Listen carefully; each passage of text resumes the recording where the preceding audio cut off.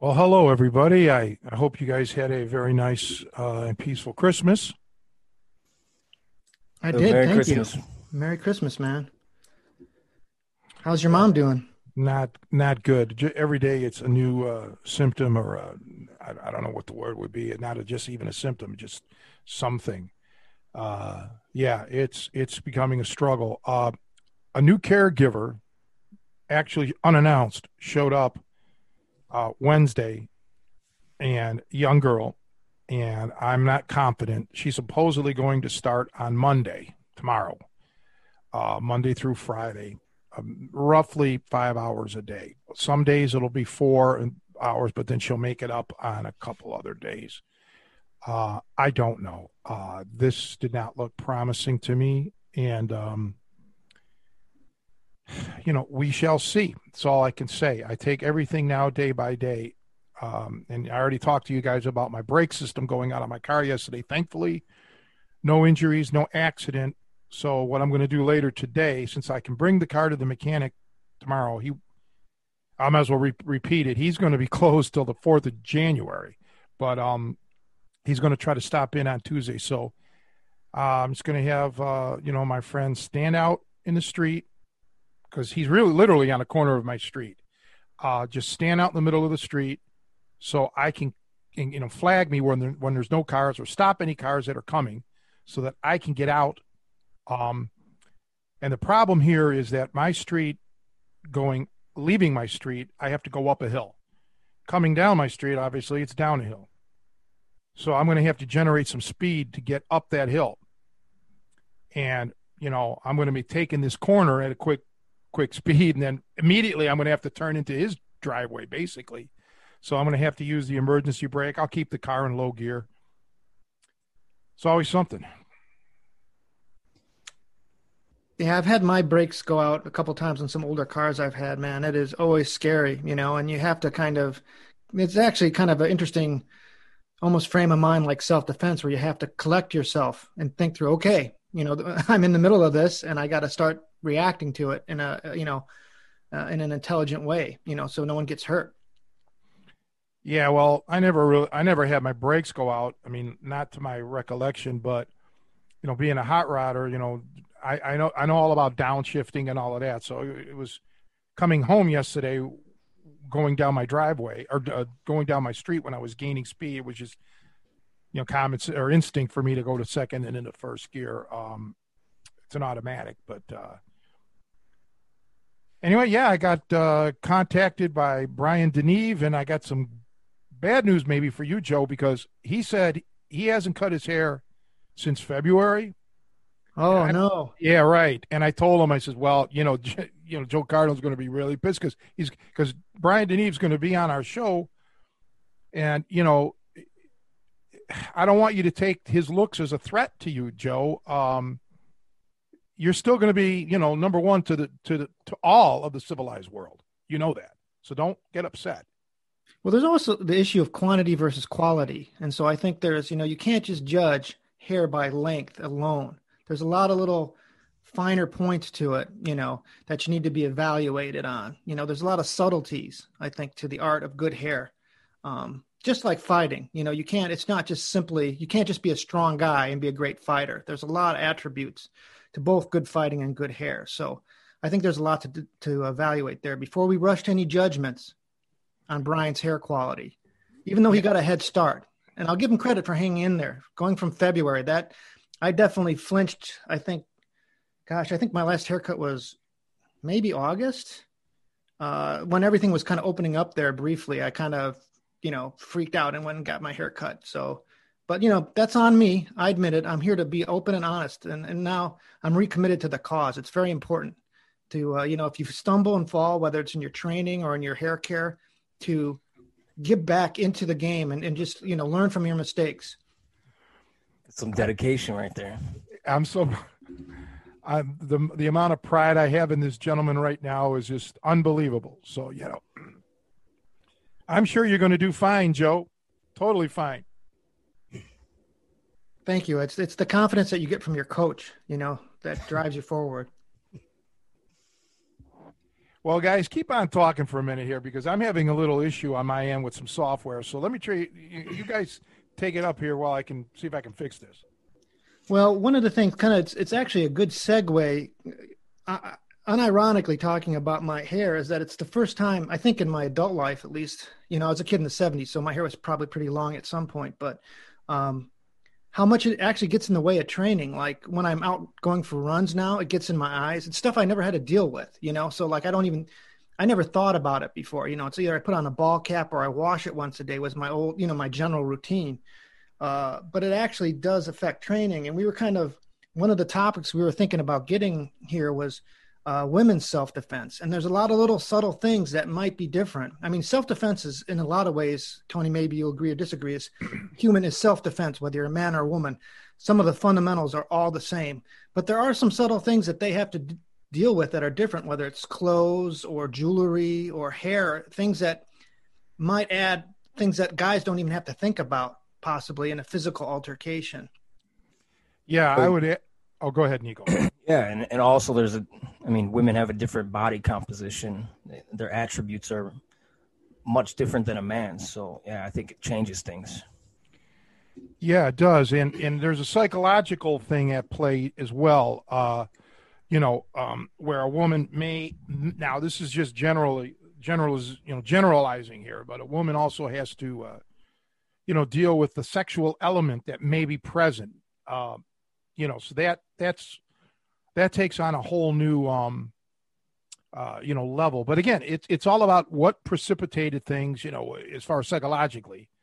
But yeah, generally, I've always kind of felt weird about people who offer women's self-defense classes and showed them, little gimmicks, little tricks that while, that's fine, I guess, in general, but,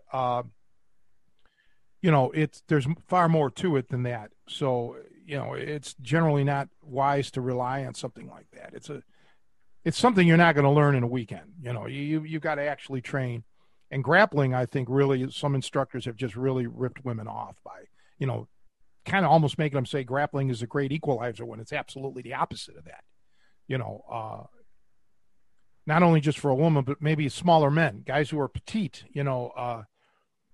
you need to, you need to realize that if a person's aggressive, bigger, heavier, stronger, faster, you're going to want to try to get out of that situation, and it's always the first line of approach is, can I get out of this situation? Do you recommend though, like if a woman was serious and say, hey, I'm in a situation where I think I could be physically, I'm in an environment where, or actually, and even if they're not in an environment, they just realize that, hey, I need to be safe. How would you start them any differently training? No, not really. I mean, I would teach them all. Psychologically, I would, but physically, I would teach them the fundamentals of stance, of footwork, of movement, both from a striking and from a wrestling standpoint, in case you do get, grappled or body locked or something like that. Remember here, this is a big thing. You don't know a person's intent, the aggressor's intent. But if there's any sort of sexual intent, you don't want to bring him into that world, by grappling or putting him in a position where you've pretty much, made entryway into something a lot easier.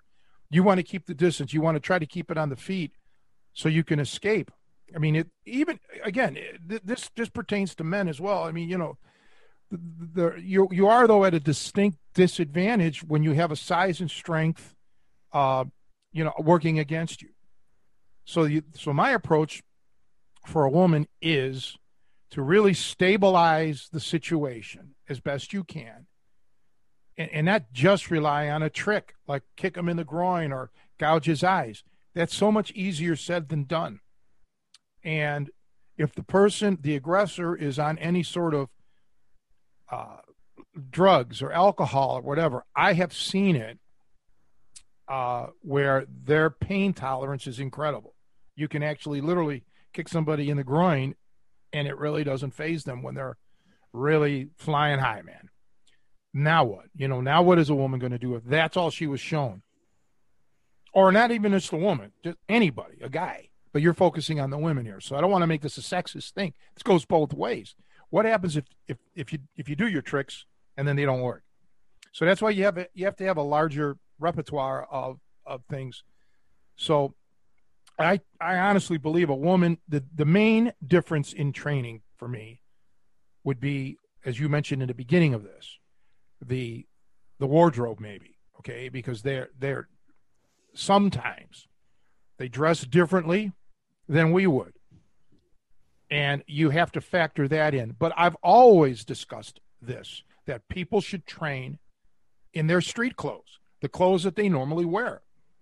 We've talked about this, and I have talked about this and preached this for decades, that if you in the winter months, if you're wearing jackets, train in a jacket.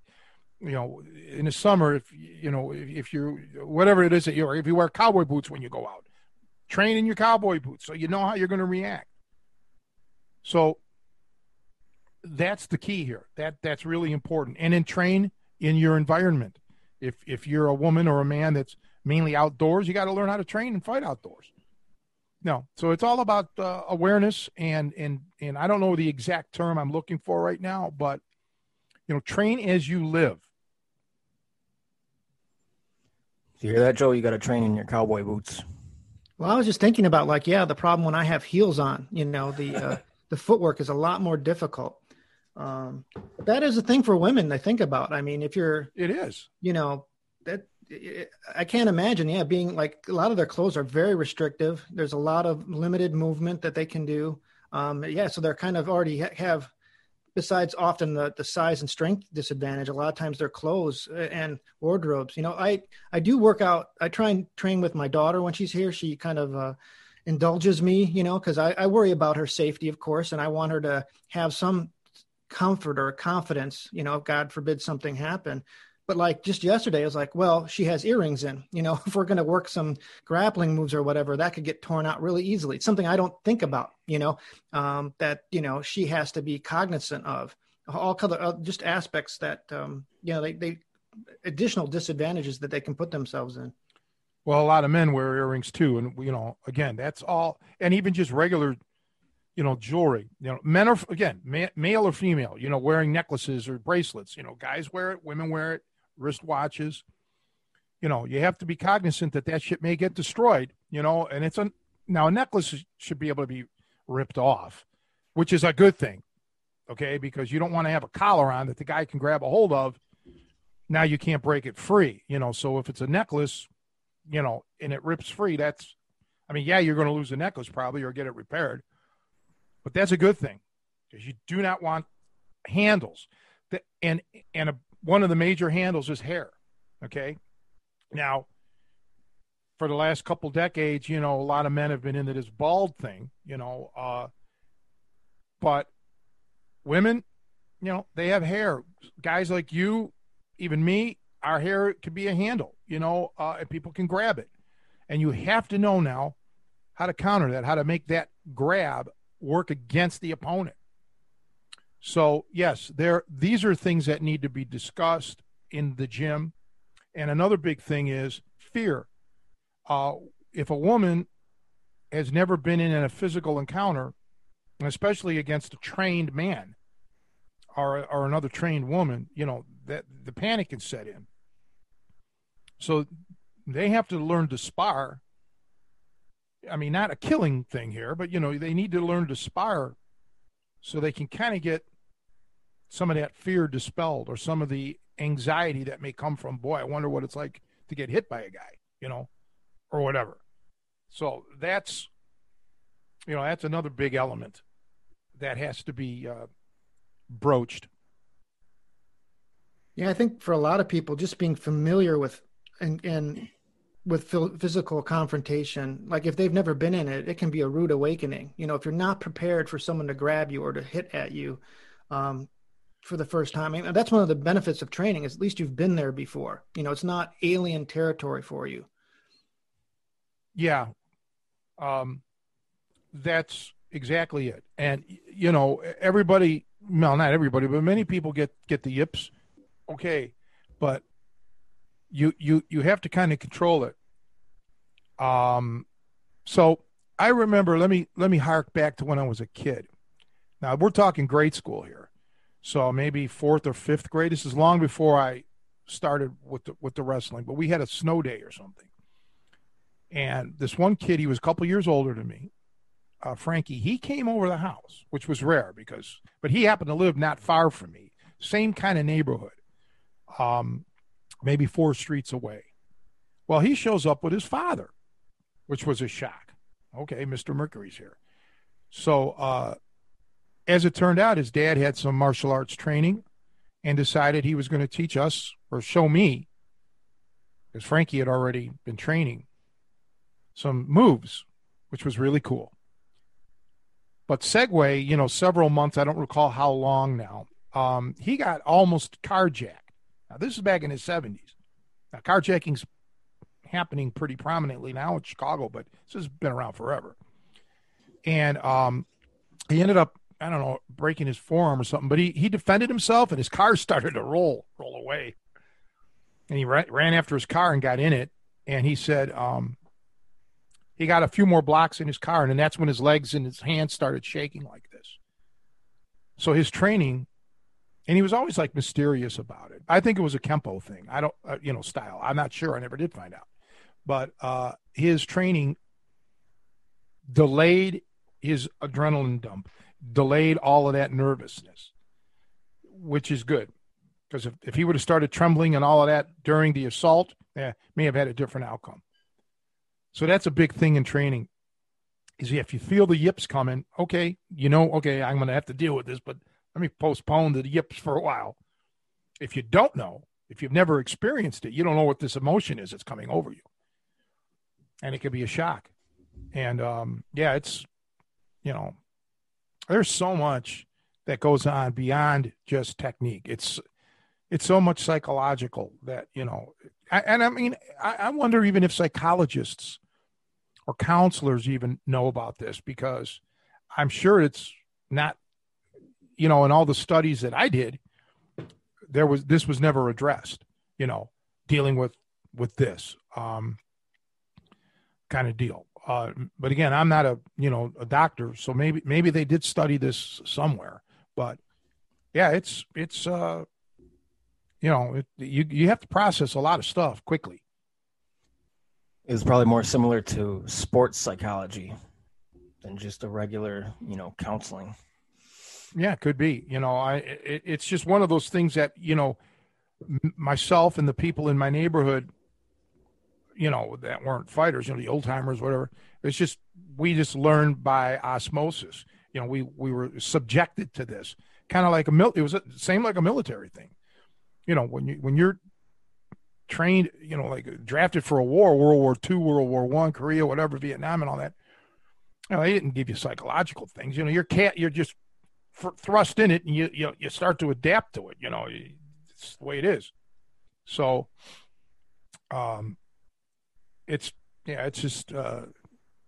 But women have to realize, no matter what, in my opinion, you're looking for an escape more than a finish. Okay, that would probably be like the biggest thing. Whereas a guy, I want him to take this opponent, the aggressor, out if possible. But you almost have to approach a woman's training or a smaller man's training against a larger person like you would a multi-assailant thing, where again the priority here is escape. Try to get out without being harmed. And it's just, man, it's just it's a situation that's one that I hope, doesn't have to, people don't have to encounter, but I have trained some women, and they a couple times have reported to me that they've actually had to use my stuff. And one called me up in hysterics, and I thought, oh my God, what happened to her? But she was excited. She was happy.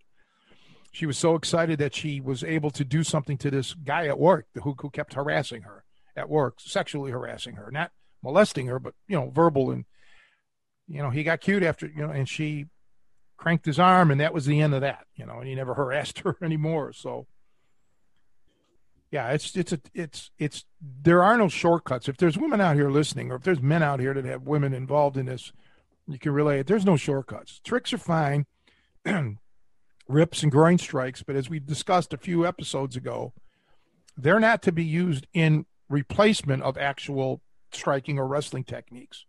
They're part of it. It's an augmentation. So a woman has to learn, or a smaller man has to learn everything. Got to start them at ground zero. Yeah, I think that's a really important point, is that the number one priority to the training of women's self-defense should be escape, not have a false sense of confidence, thinking they can defeat anybody, but escape should be number one priority. And I think that's a really good point. Well, thanks. But it's, yeah.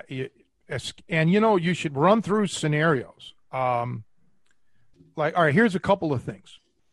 Number one, when everybody uses Google Maps pretty much, right? Or some sort of mapping software.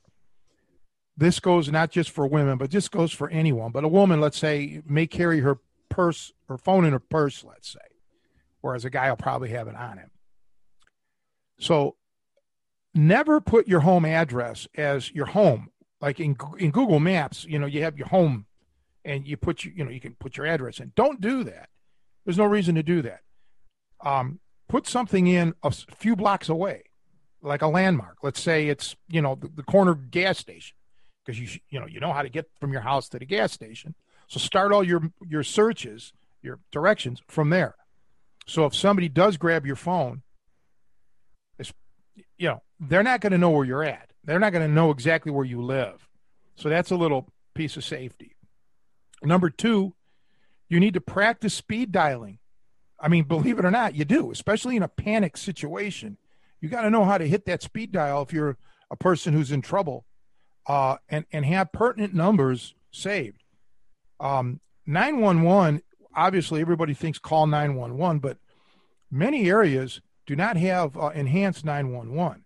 And you're going to get an operator on the phone who's going to want to know all these details. Where are you? Da, da, da, da, da. And that could be not possible to give, during, when something like that is happening. So just remember that. I'm not saying don't have that in your phone. Of course you should, but that, and that should be in speed dial, but don't rely on anything like that. And, another good idea is to have a voice recorder on your screen, home screen or something, that you can immediately hit. You can hit all of that when you see trouble starting. I mean, obviously when it's already happened, it may be too late for this. So you can record any sort of audio, and he's not going to know it. And if you can get as much information, or just maybe even his voice, anything that could be used later to process this and perhaps, catch the guy. Or girl, whoever it is that's the assaultee, or the assaulter, whatever. What are your thoughts on weapons? So, I've seen, obviously, like there's mace or different kind of keychains that people can carry to kind of augment their defense. Better be good at it, because especially if you're going against somebody who can overpower you, you don't want that weapon turned on you. And so this is something that has to be practiced. So I'm not opposed to anything. There's pros and cons to things, mace and all this other stuff. But the bottom line is you need to be very familiar with these tools, very familiar. You need to practice them, practice. quick drawing, being able to get to the mace, being able to make sure you don't, in a panic, aim it improperly. Okay. Know instinctively how to use it. And don't be flashy. Like if you have those keys wrapped around your hand, sticking out or something, just, like as part of every day, this is how you walk to your car. Someone who may try to mug you or rob you or whatever the word you want to use, they may see this. And that doesn't mean that they're not going to get you now, but they're going to be cognizant of what to avoid on you and maybe do a different approach. So subtlety is the key here, and if you're one of these concealed carry people or in certain, because around here there's no open carry. If you're one of these concealed carry permit people, again, you better be able to get to your weapon and you better be able to fire appropriately and not miss or not hit somebody else or something else. It just all comes down to practice, practice, practice. It's just, I can't emphasize that enough. Yeah, maybe one of these days I'm going to get my mom on the podcast because she's got some stories of basically women's self-defense scenarios. I know one of the stories she was telling me was where she grew up in Cicero. The house was on Austin Avenue, and there was a viaduct around 27th in Austin. And her and my aunt, they were probably like 13, were walking down, about to get into the viaduct. It's a real sketchy looking viaduct. It's like real dim. A lot of graffiti all over the place. And they seen a guy approaching the opposite end, walking into the viaduct. And they both just got this really bad gut feeling. And there's like pillars everywhere down this viaduct. And it's probably 100 feet long. And they're walking and they see the guy walking the opposite way. All of a sudden, the guy's gone. They didn't see him, and they're continuing walking, and they just both felt like something bad was going to happen. And apparently he hid behind one of the pillars. And when they got close to him, he came after him, and he had a big knife. And he was probably planning on just killing him. I don't know. He was a maniac. But they managed to run faster than him. They booked it, and they got to the corner. There was like a little hot dog place, and they ran in there and called the cops. He just barely missed them. So it was a close call, but I mean, they were really quick. But about, I think within the same month, her friend was walking down the same viaduct, going to school, and this guy, I don't know if it was the same guy, probably was, but the same thing happened to her. She was walking, and a guy jumped out from behind the pillars and grabbed her. And she was fighting him, and she actually had a chain that she used to walk her dog in her pocket. And she pulled that out and was just whipping the guy with it and actually managed to free herself and run off. But I think I don't know if that's a good thing to have on you, but it definitely saved her life. Yeah, the thing is, in hindsight, you could say this, that, whatever, but there are circumstances and situations where you're just not going to have that kind of stuff on you. Where depending on where you're going, it could be a dress-up situation, or you could be even heading to court where you can't bring that stuff in, and you leave it in your car. Think about this. There's so many scenarios. You can't really cover them all like that. But thankfully your mom and her sister got out and escaped, and the other girl did well as well. But sadly, too many times we hear that they don't escape. And running to the hot dog stand. Yeah, see, that's another thing. You have to have. We talked about awareness before, about knowing your routes, where you're driving, where you're walking, where you're going, and knowing everything along the way. And you have to try to find safe havens.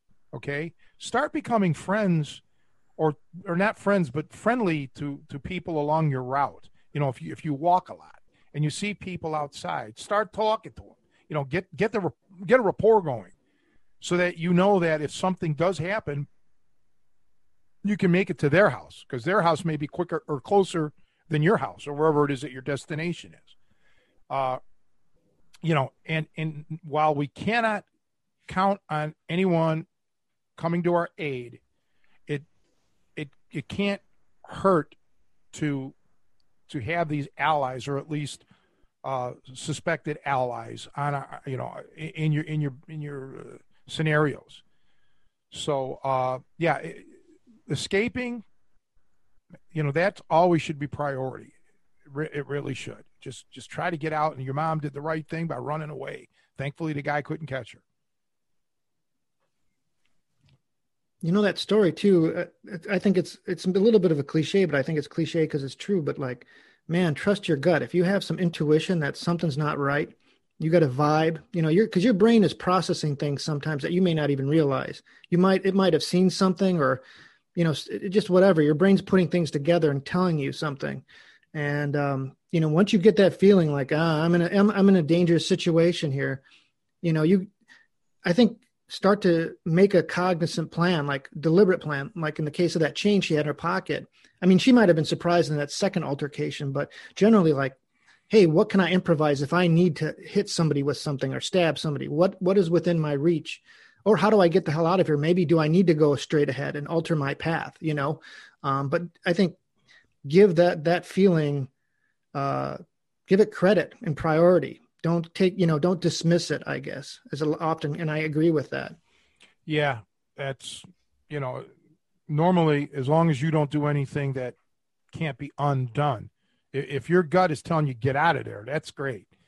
And people, a lot of times people will say, well, watch out for, like, Nico mentioned, sketchy areas. And that's that's very true, but it can also, abductions or, things like this, scenarios can literally happen anywhere, even, in the safest or nicest places. So you don't want to start living in a mind of paranoia, but you just have to know in the back of your head, that bad things can happen at any point in time, and you just have to train yourself to react appropriately. And that's where a good coach comes in, first and foremost, and you have to have the dedication and the desire. I mean, it doesn't mean you have to practice 6 hours a day. Absolutely not. But you do have to practice, put in X amount of time to get this all in your head, and then refresh yourself all the time, once a month, once a week. Just run through scenarios in your mind, or, like I say, physically practice with these weapons that you're going to be carrying, these improvised weapons.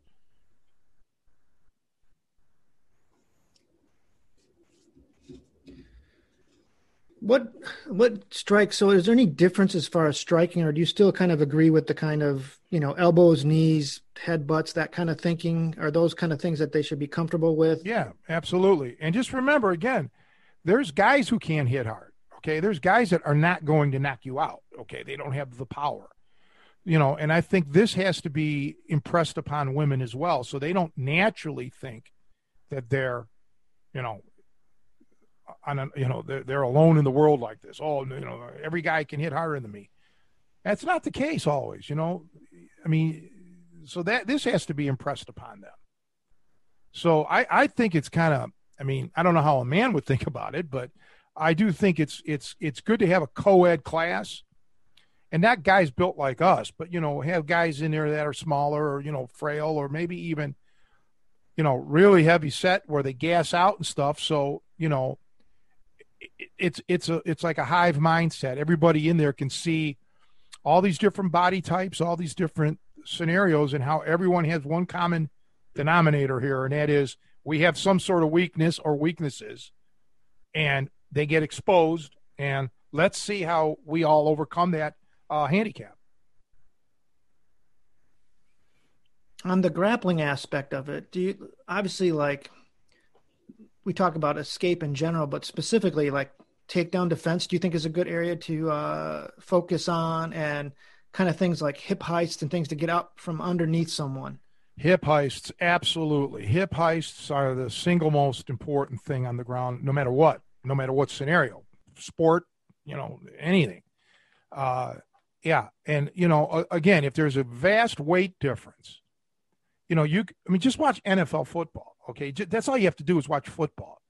You see these big linemen. They're big because they're hard to move. They may not necessarily even be the strongest men in the world by any means, but when you're 300 plus and you're going up against 220 pounders, it's physics. Okay.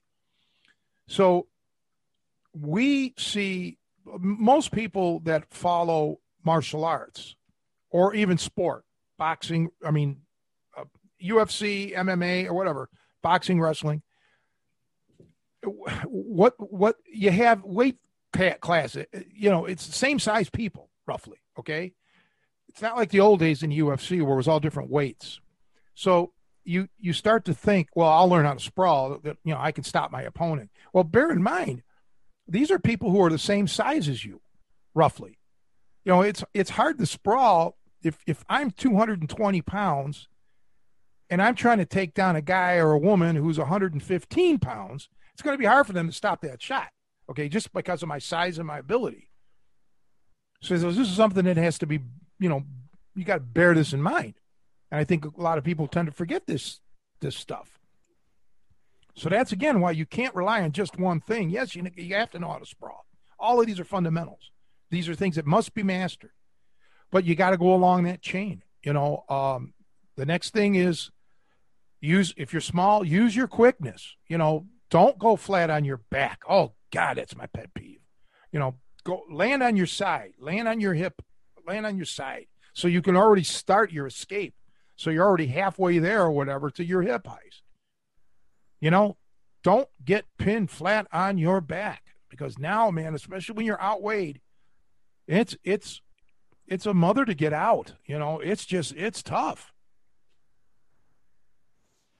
There was another story that my mom told me about. She was with my grandma, and at the time they were young, and my grandma was, somewhat young and attractive, and they were walking in a really rough neighborhood, going to a doctor's appointment, and this huge guy came from behind, probably at least 6'5", big guy, grabbed my grandma in a bear hug and was trying to basically kidnap her. And my grandma was just a really tough lady, and she wasn't having it. She was an athlete as well, and she broke loose, and the guy resorted to just holding on to her purse, and she wasn't having that either. And they were basically fighting like the tug of war until the thing snapped, and he actually got it and took off running. But I think a bear hug defense would be something a woman should know, just based upon that story. Yeah, there's a lot that people need to know. That that's the key. It's not a week. Harking back, it's not something you're going to learn in a day or a weekend. There's so much that you have to rely on to know and practice these scenarios. And you can never practice all scenarios because there's going to be variations. But once you have the principles down, you're going to be fine with a lot of stuff. You're going to be able to. I got to lower this a little bit. You're going to be able to deal with all of anything that's thrown at you. It's not going to be that you're going to be in what's the word? Familiar territory.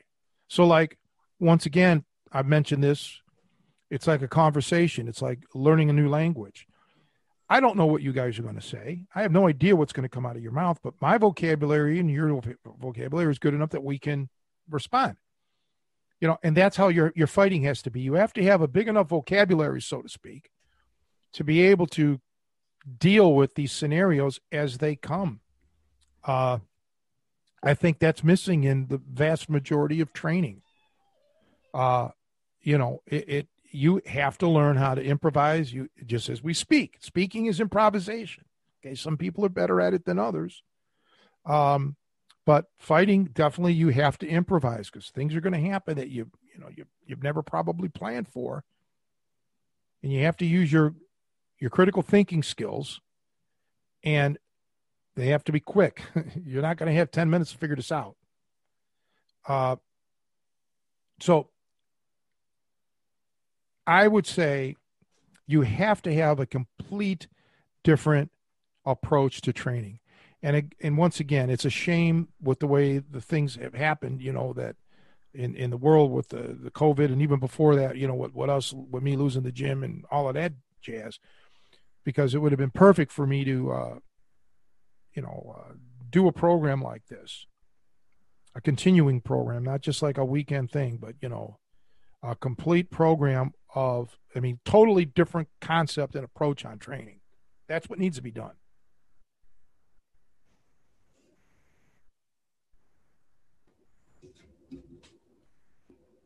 If people are, maybe not local where they could train here, what attributes should, like if a woman's looking for a school to train in, so they can't come here necessarily? Well, I have the distance program thing, distance learning, because I can't, I won't recommend somebody else that I don't know.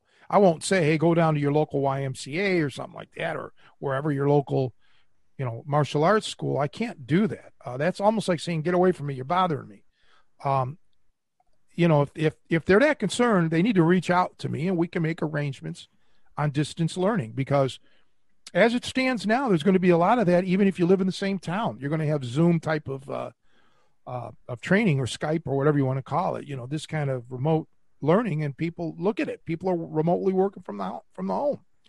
You can get this done, and in many cases, it's better this way to learn from from in your own home, especially if you have maybe in the case of a woman, like a friend, a lady friend, or even a guy. It doesn't matter.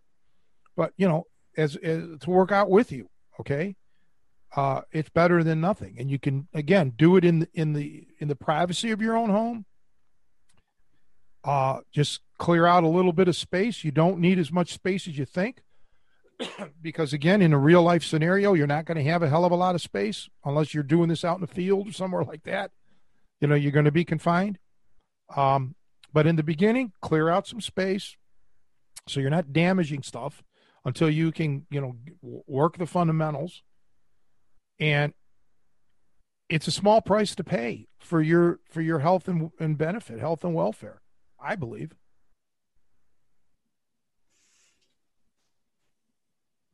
So, Tony, do you think the exercises for a woman should basically be the same as for anyone, right? Yes. We're all humans. We all have.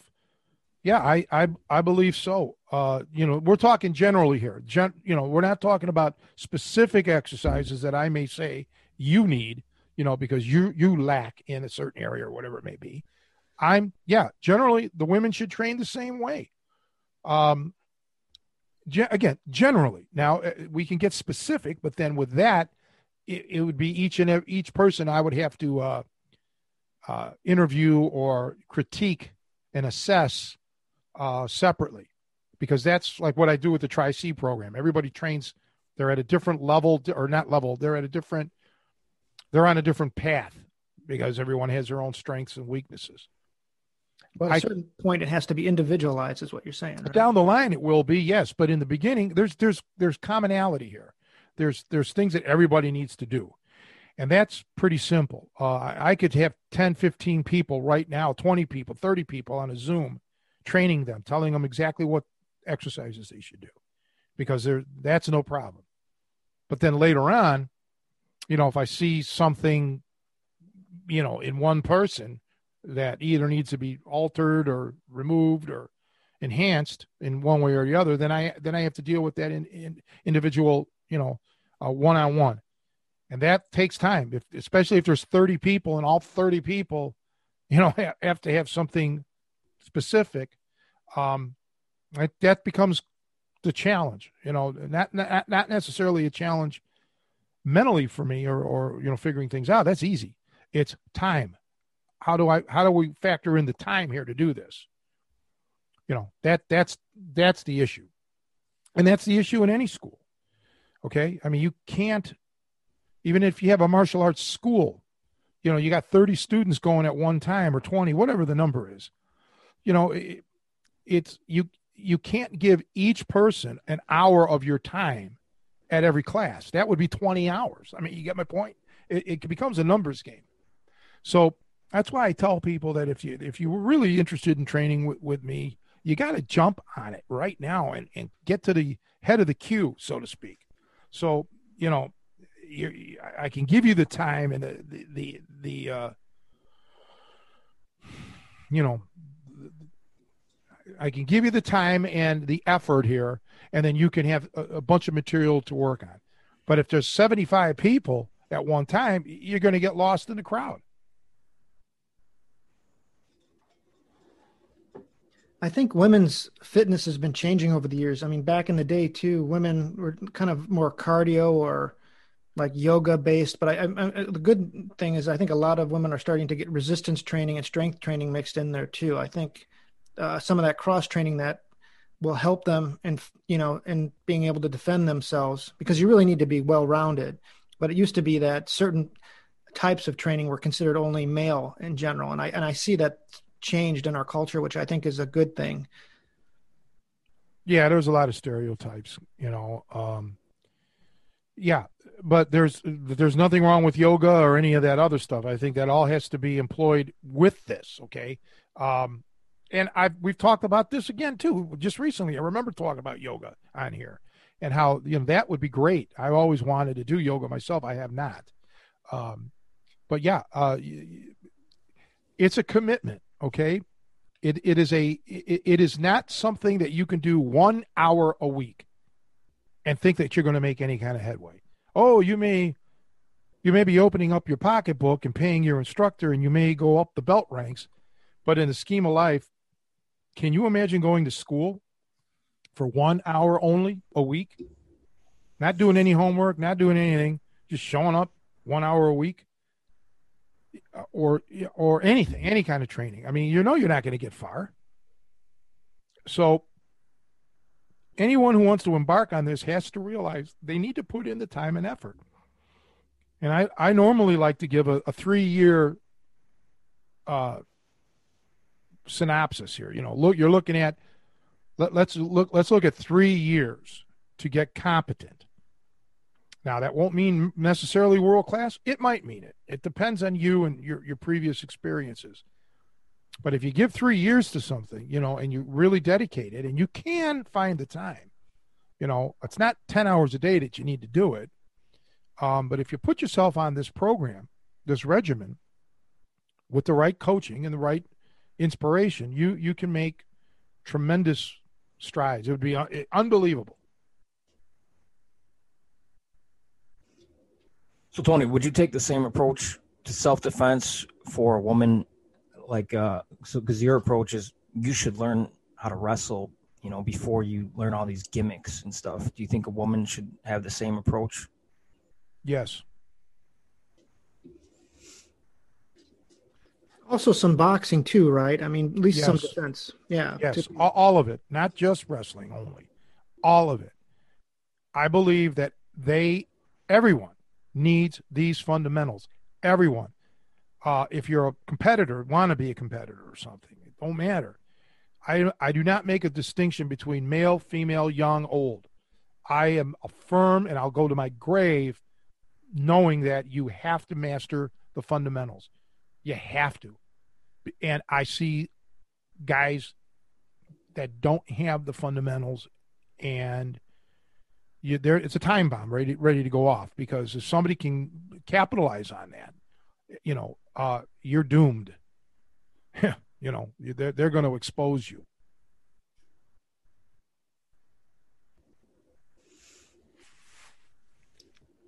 We've covered a lot for women's self-defense. Are there any like last minute thoughts or advice or anything? Or mentally prepare. You know, don't expect help, but, you know, reach out for it, but don't bank on it. Situational awareness, which is something that I did cover in a seminar in the past when I used to do seminars years ago at different corporations. Learning how to, you know, when I talked about a month or two ago about walking into your own room of your house, spending just a short period of time leaving the room and trying to memorize or verbalize or writing out everything that you saw in that room, you know, learning to, just learning to be observant. Okay. That is so important. And you brought up the point of your instinct, work with your instinct. If something's telling you this is a bad scenario, now in the end, it may or may not be. You don't know, but better safe than sorry. And, just total preparation. The worst thing that you can do is be caught unprepared. That's worse than being caught off guard. Off guard just means you had a momentary lapse. But being unprepared means you have no hope here. Okay. It's too late. You have to go back to the drawing board. So don't get yourself worked up if you were caught off guard, so to speak. It's being unprepared that will be a source of doom.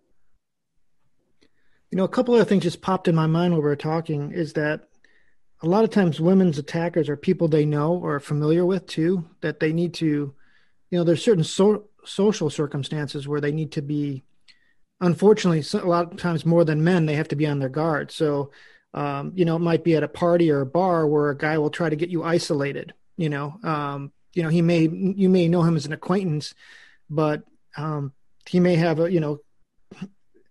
sexual predator tendencies where he has a modus operandi of getting people separated, and things like watching your drinks too. I mean, people slip things into your drinks. I've even had guys who've been at parties who've, they've been jumped after other people have slipped things into their drinks and things like that. So those are just other little tips and things to, strategically be aware of. That could be happening when even people let their guard down. I think when they're in familiar territory, whether it's like the neighborhood bar or like a party with friends, but it's unfortunately you could be at risk there as well. Yeah, I know someone that happened to. You can't. Yeah, you have to get to know someone. You have to have a sense of security, but even that's not enough. Look at how many people are in battered relationships. Okay. You got to know someone enough to date them or marry them even or whatever, and things happen. Again, you have to watch the red flags. There's not always red flags either. Okay. Sometimes there isn't, but you have to, just be aware. And I hate to say this because this sounds defeatist, but sometimes we all get into a position where, the outcome here is not going to be good. So you have to have a plan for post recovery. And, you have to be firmly committed in your mind that if something bad does happen, will you take the steps afterwards to, go after the guy, legally or whatever the case may be. Some people don't want to do that. And you have to be prepared for all of that. And that's where, you can, maybe talk to a lawyer before all this happens, or talk to a police officer, talk to, go up to it's worth taking the day off of work if you have to, and, see if you can schedule an appointment to talk to the local DA, and say, hey, in the worst case, something like this would happen to me, or I'd get assaulted, or, this or that, what are my legal recourses? What are my options here? And, if you live in a major city or not even a major city, but, a city that's happening, they probably already have something prepared. They can give you paperwork, a handout for you so you can read, and the knowledge is going to work in your benefit. Because the worst thing you need to do is to be alone, so to speak, and not know what to do. Oh my God, something happened. What am I going to do? Again, this all comes down to being prepared. You have to be prepared for everything. Before the incident happens, while it happens, and then after it's happened. You just that's just the biggest thing that I could tell that everybody. Just be prepared. One of the first things that I do when I move is I always find an auto mechanic. Believe it or not, I do. Okay, because the worst thing is when your car breaks down because you're so dependent on a vehicle, and now what? So you want to find a good mechanic or a technician, as they're actually called nowadays. One that you can depend on, and one that you can get a relationship going with. One that maybe will help you out financially. Like, hey, can I make payments? Things like that. Everything in life is about getting prepared. At least that's how I look at things. And take it from me now.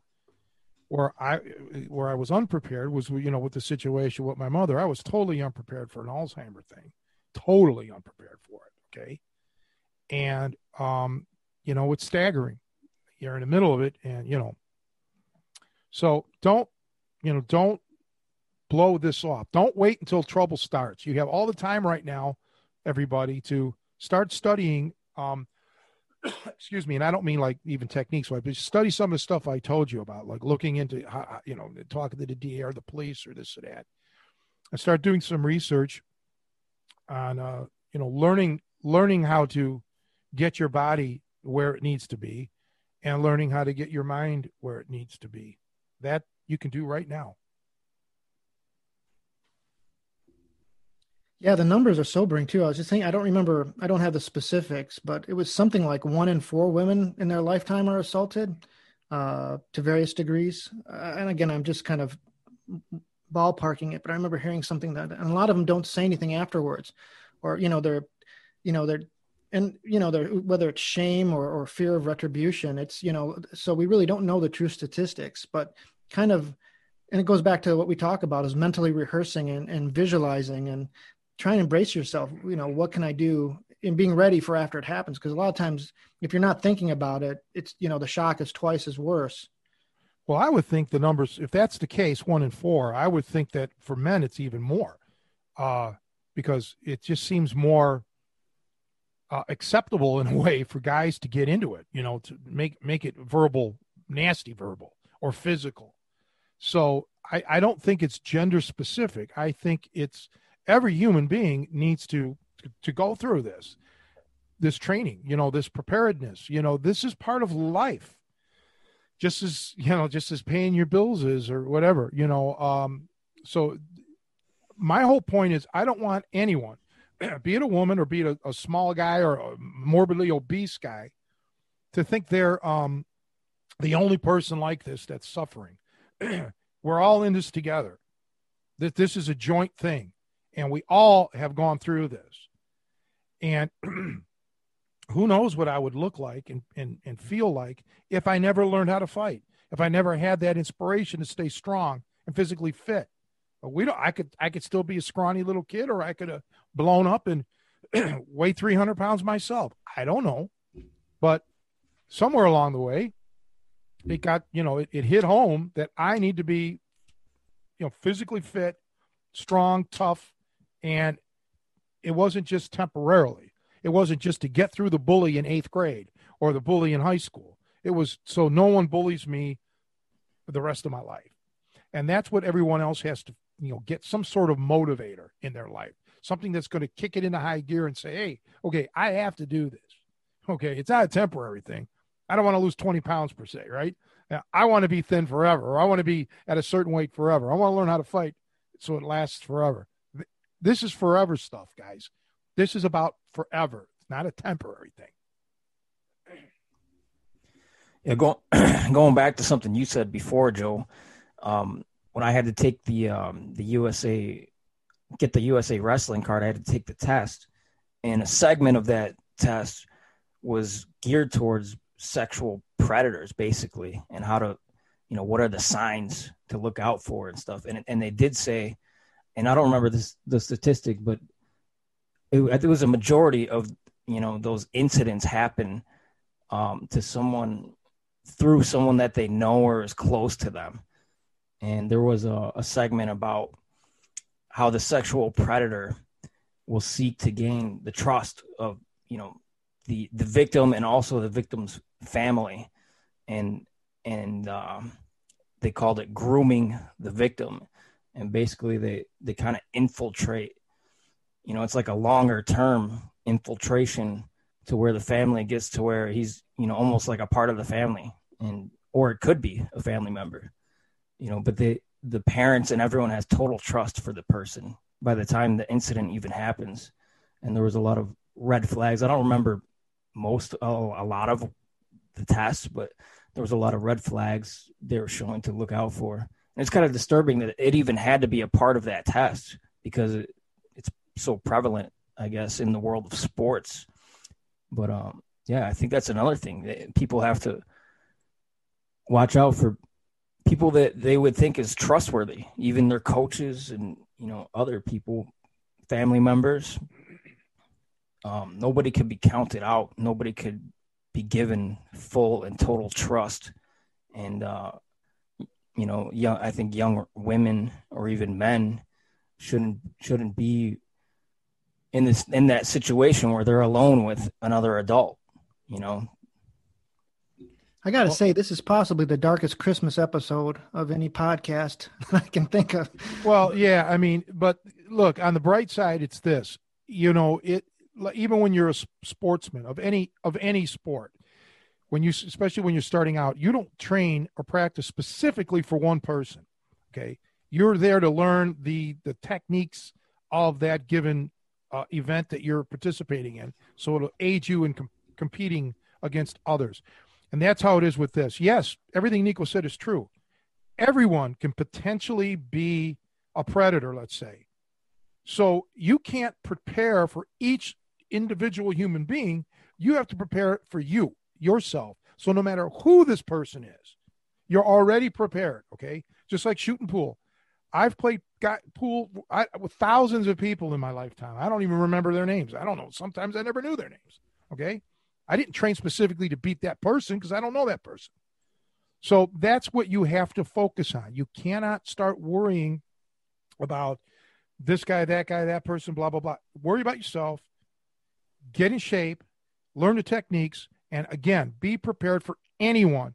And you better believe Nico is correct in that there are people out there that they look for victims, quote unquote.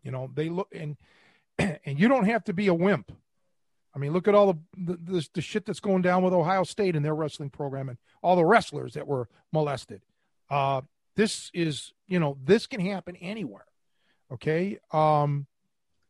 So you just have to be of the mindset that I am going to do what I need to do to be as sound as I possibly can. And it starts by making that decision to do it. Before you even talk about who can train me, who can give me all this info, you have to want it. Otherwise, it's just going to be a passing fancy and you're going to get sick and tired of it.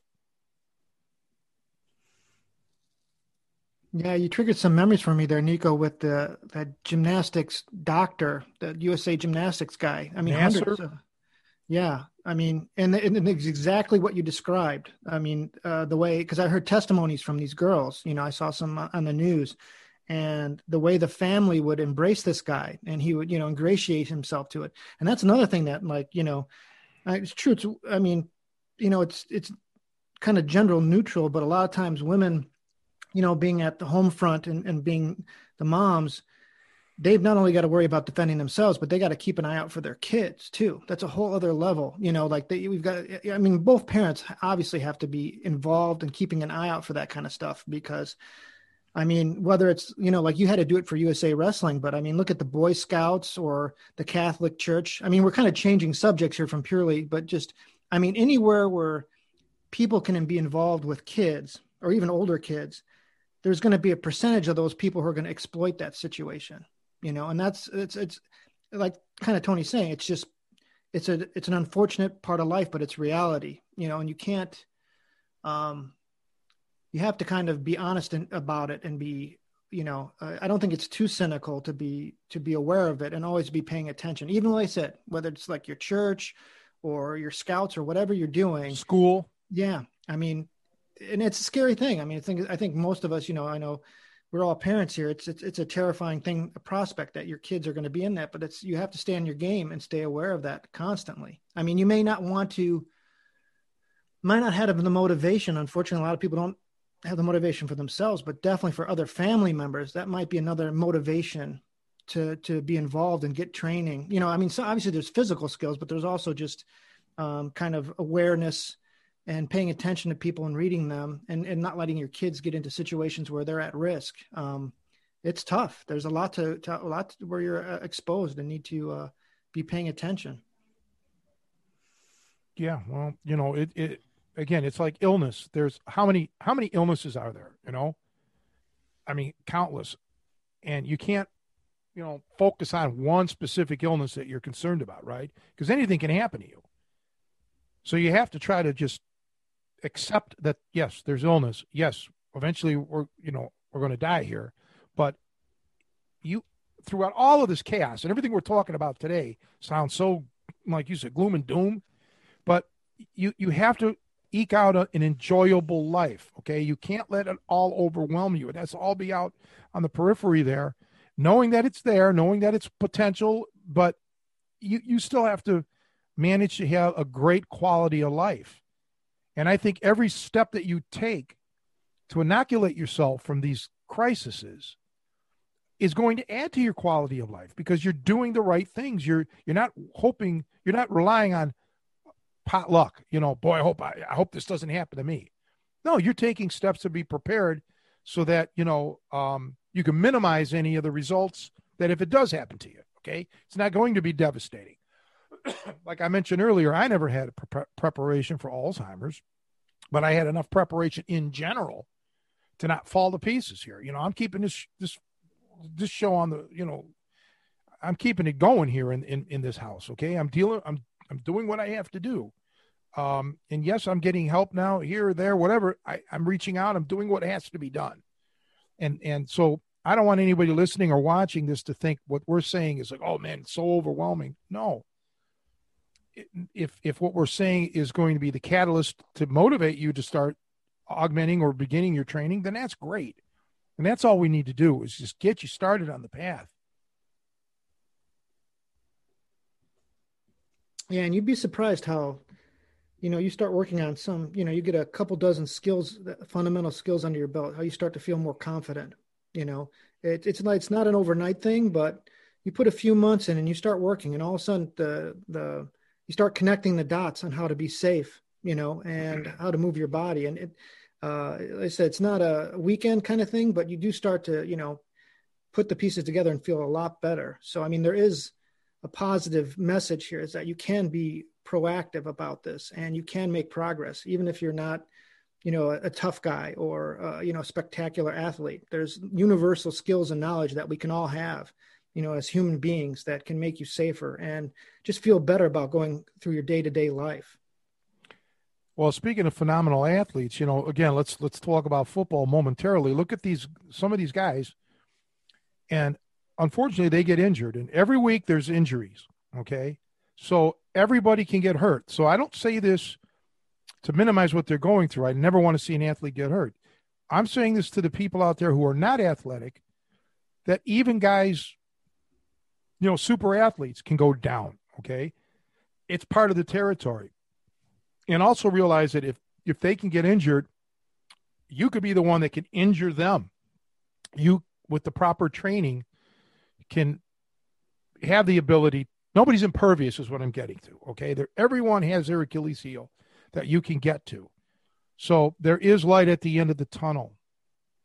You just have to focus and, and go forward. It's all we can do. So, I'm doing things the last month behind the scenes, with getting cameras and software set up and all this jazz so that I can give a better teaching experience to some. And some of this stuff was all new to me. We've discussed this before, and it's overwhelming. And I could have easily said I quit, but I've been putting in hour after hour on this stuff just to get it done. And now things that were daunting a month ago aren't daunting anymore. Okay. They're like, oh, okay, that wasn't so bad. I got it now. So the same will happen to anyone out there who wants to really start training. Yes, it's going to be hard for the first month or so, maybe 2 months. All of a sudden, though, it's going to be a habit. You're going to look forward to it. It's going to be something that you're going to really enjoy. I mean, Nico and Joe could probably tell you even better because it's been, 50 years almost since I started training. So, they'd know. Yeah, absolutely. Getting started is the hardest part. Yeah, isn't that the truth for pretty much anything, It's getting it started. But this talk is not meant to be an exhaustive expose of everything that needs to be done from a technique standpoint because it's just too much. But I'm here to say, and I'll go on record, and I've always gone on record, is that I don't look for shortcuts. I want everyone to have that working knowledge and that ability to do the fundamentals, to know and to get bit by the bug, so to speak, that makes you want to learn more, not less. Okay. I'm not a fan of crash courses normally. I will give them because it can not be the be all end all, but it can give you some functional knowledge, but it's designed to make you hunger for greater knowledge. Okay. It's the open door. It's opening of the door to greater knowledge. And that's what I want in students. I want people to want to know more. That man, that's the thing, man. Getting the proper knowledge.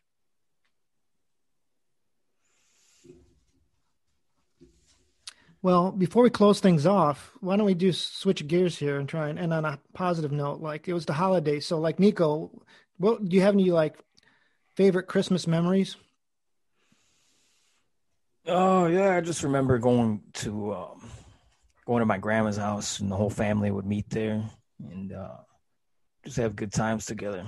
Have a lot of good Italian food, as well as like some traditional food like turkey and stuffing and stuff.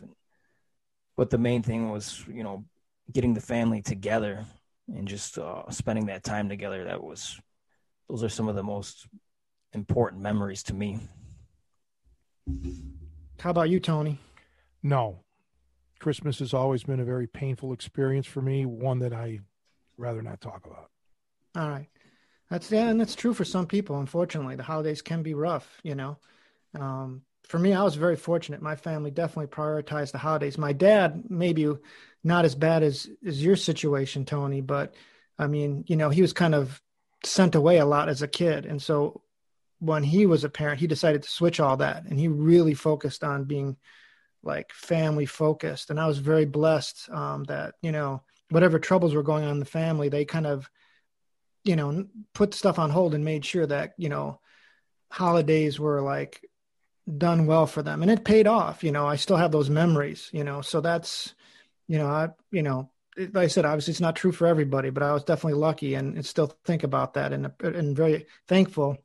And hopefully I've been able to do that a little bit for my kids too.